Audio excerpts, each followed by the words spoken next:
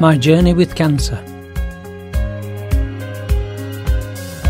I've discovered a golden truth that from the start I was in your heart.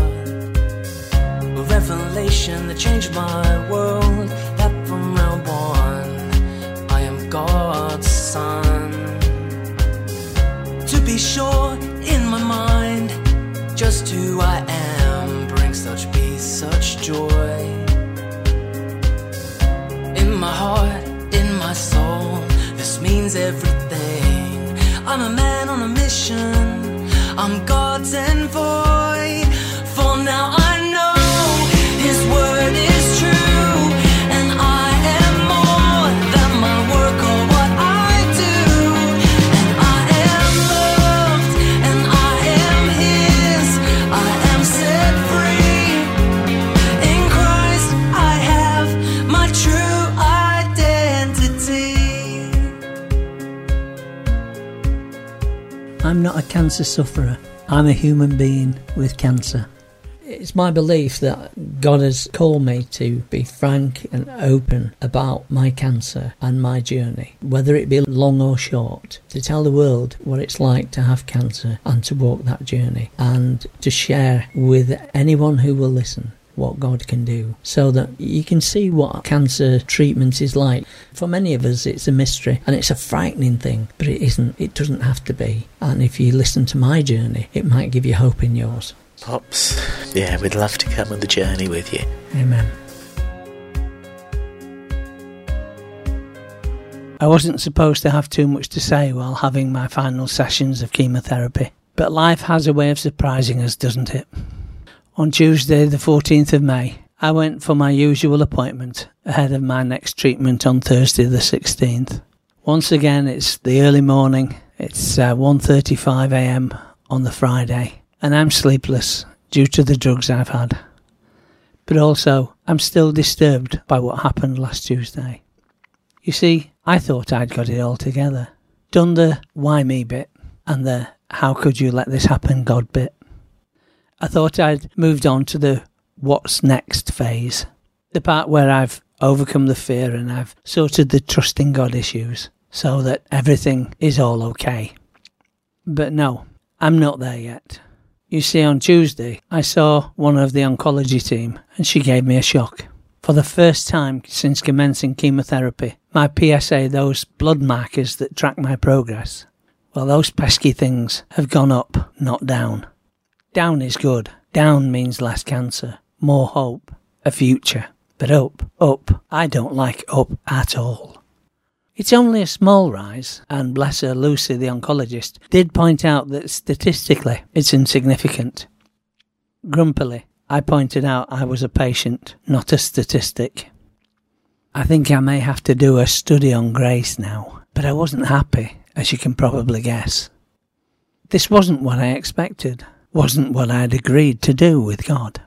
I had agreed to do exactly what God wanted, and He, I believed, had agreed to cure me. I wouldn't die. I was, after all, doing God's will. But the PSA has gone up, so is God reneging on our deal? Hot chocolate in hand, I turned to my Bible, and the words of Andrew's theme tune also play out in my head, especially the chorus. I am loved, I am His, I am set free. In Christ, I have my true identity. I had planned a simple study on the theme, I am set free. I was going to tell you how I'd been set free from sin as a teenager, and how over the years God had set me free from fear. Tuesday put the light to that one big time.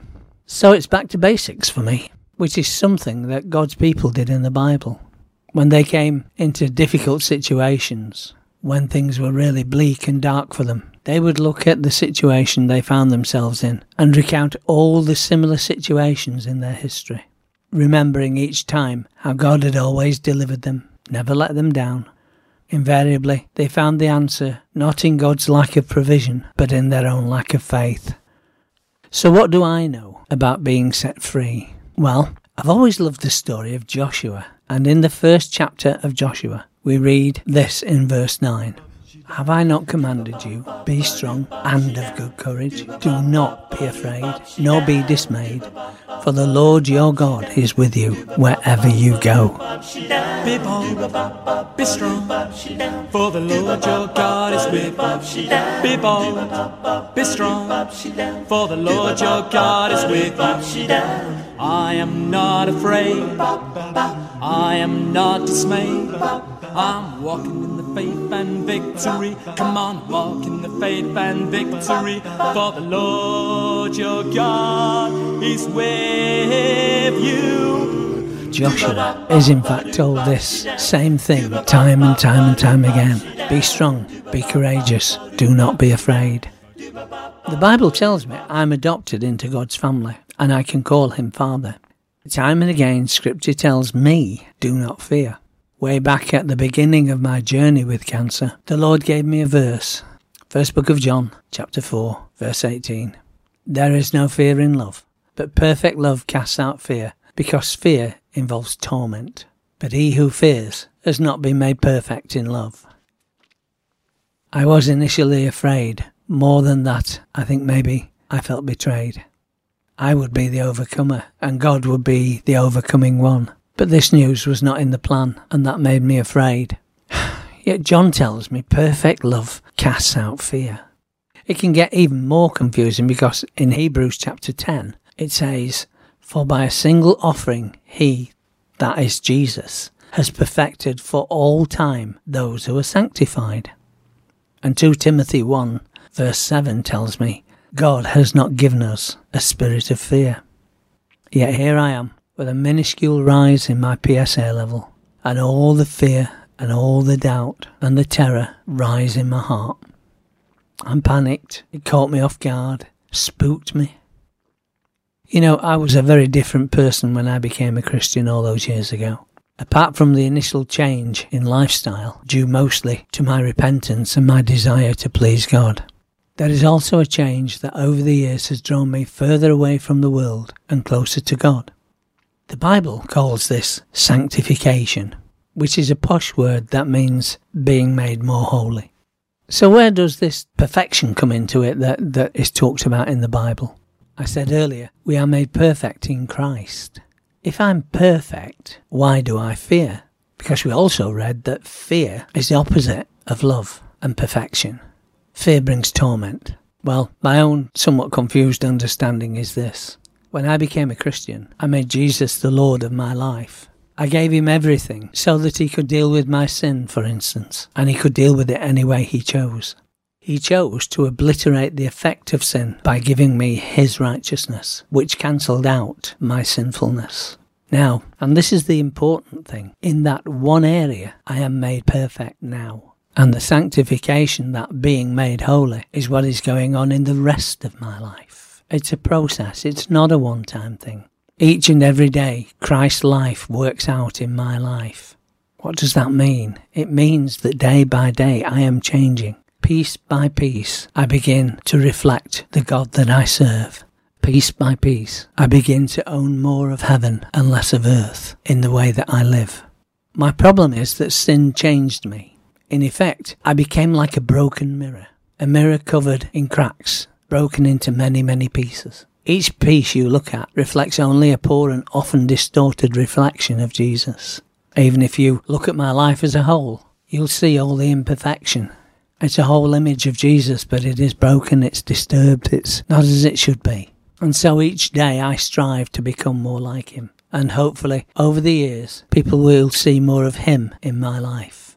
And if that's not happening, then as a Christian, I'm in trouble. If it's not happening in your life as a Christian, you're in trouble. And you need to look at yourself as I need to look at myself. And think again, what is my life achieving for God's kingdom? Remember Joshua? Even though God was with him, that God would lead him to victory, he still needed courage. He had to face his fears and not be afraid. He had to lead his people into battle. Even though the outcome of the battle was assured, there were many, many people who wouldn't come out the other side. And why do we have these battles? Why is it so difficult? Well, it's simply because human nature does not find the Christian life easy. It's a constant struggle. It's that process we learnt of earlier called sanctification. being made holy each and every day. As I look back at the times in my life when I've had serious illness, or the life-changing events, things like the death of a loved one, or losing a job when I had just 2 little children to look after. As I look back on these events, I can now see God's provision, His arms overarching and caring for me at every turn of my life. It's not been easy, it's not been comfortable, but it is part of life. You see, there is a reason for the promise. I will never leave you nor forsake you.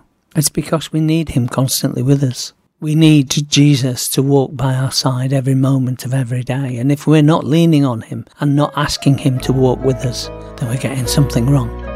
You know, but that promise is a promise made by a holy God. And in all my life, I can truly say He never has. Never left me. Never forsook me. You are safe here in my arms. Never fear, I'll be beside you. Feel my love touching your soul, holding you close as I whisper to you.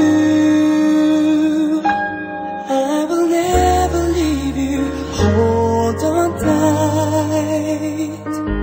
Promise to stay forever by your side. I will never leave you.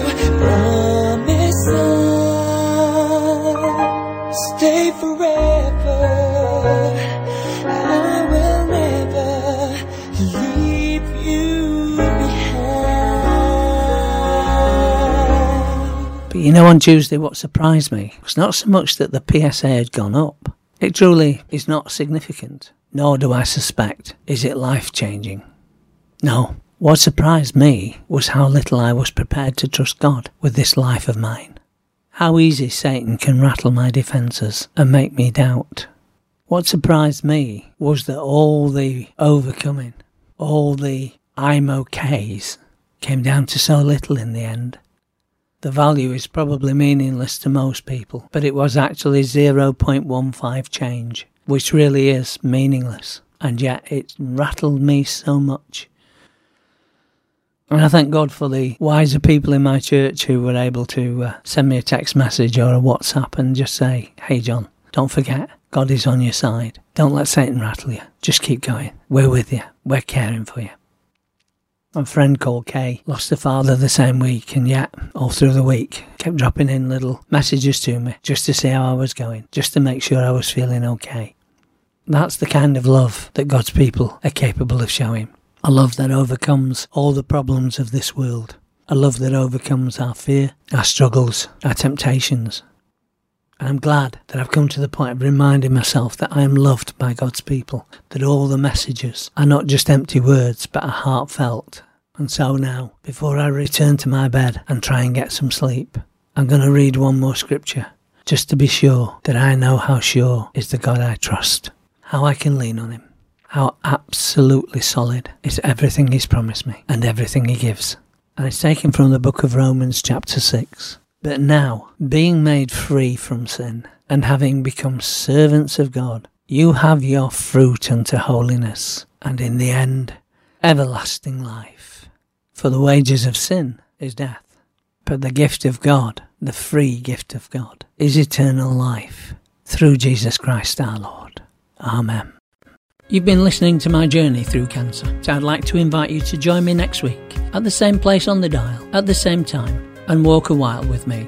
And I personally trust it will be a long series because I want to be round for a long time. If you've found what you've heard today helpful, if it's brought up issues in your life, then why not phone in to the Flame Studios? If you want to talk to me in particular, then Flame will pass your contact details on to me, and I will be happy to talk to you as soon as I can. Jesus, this means everything to me. In you I have my true identity.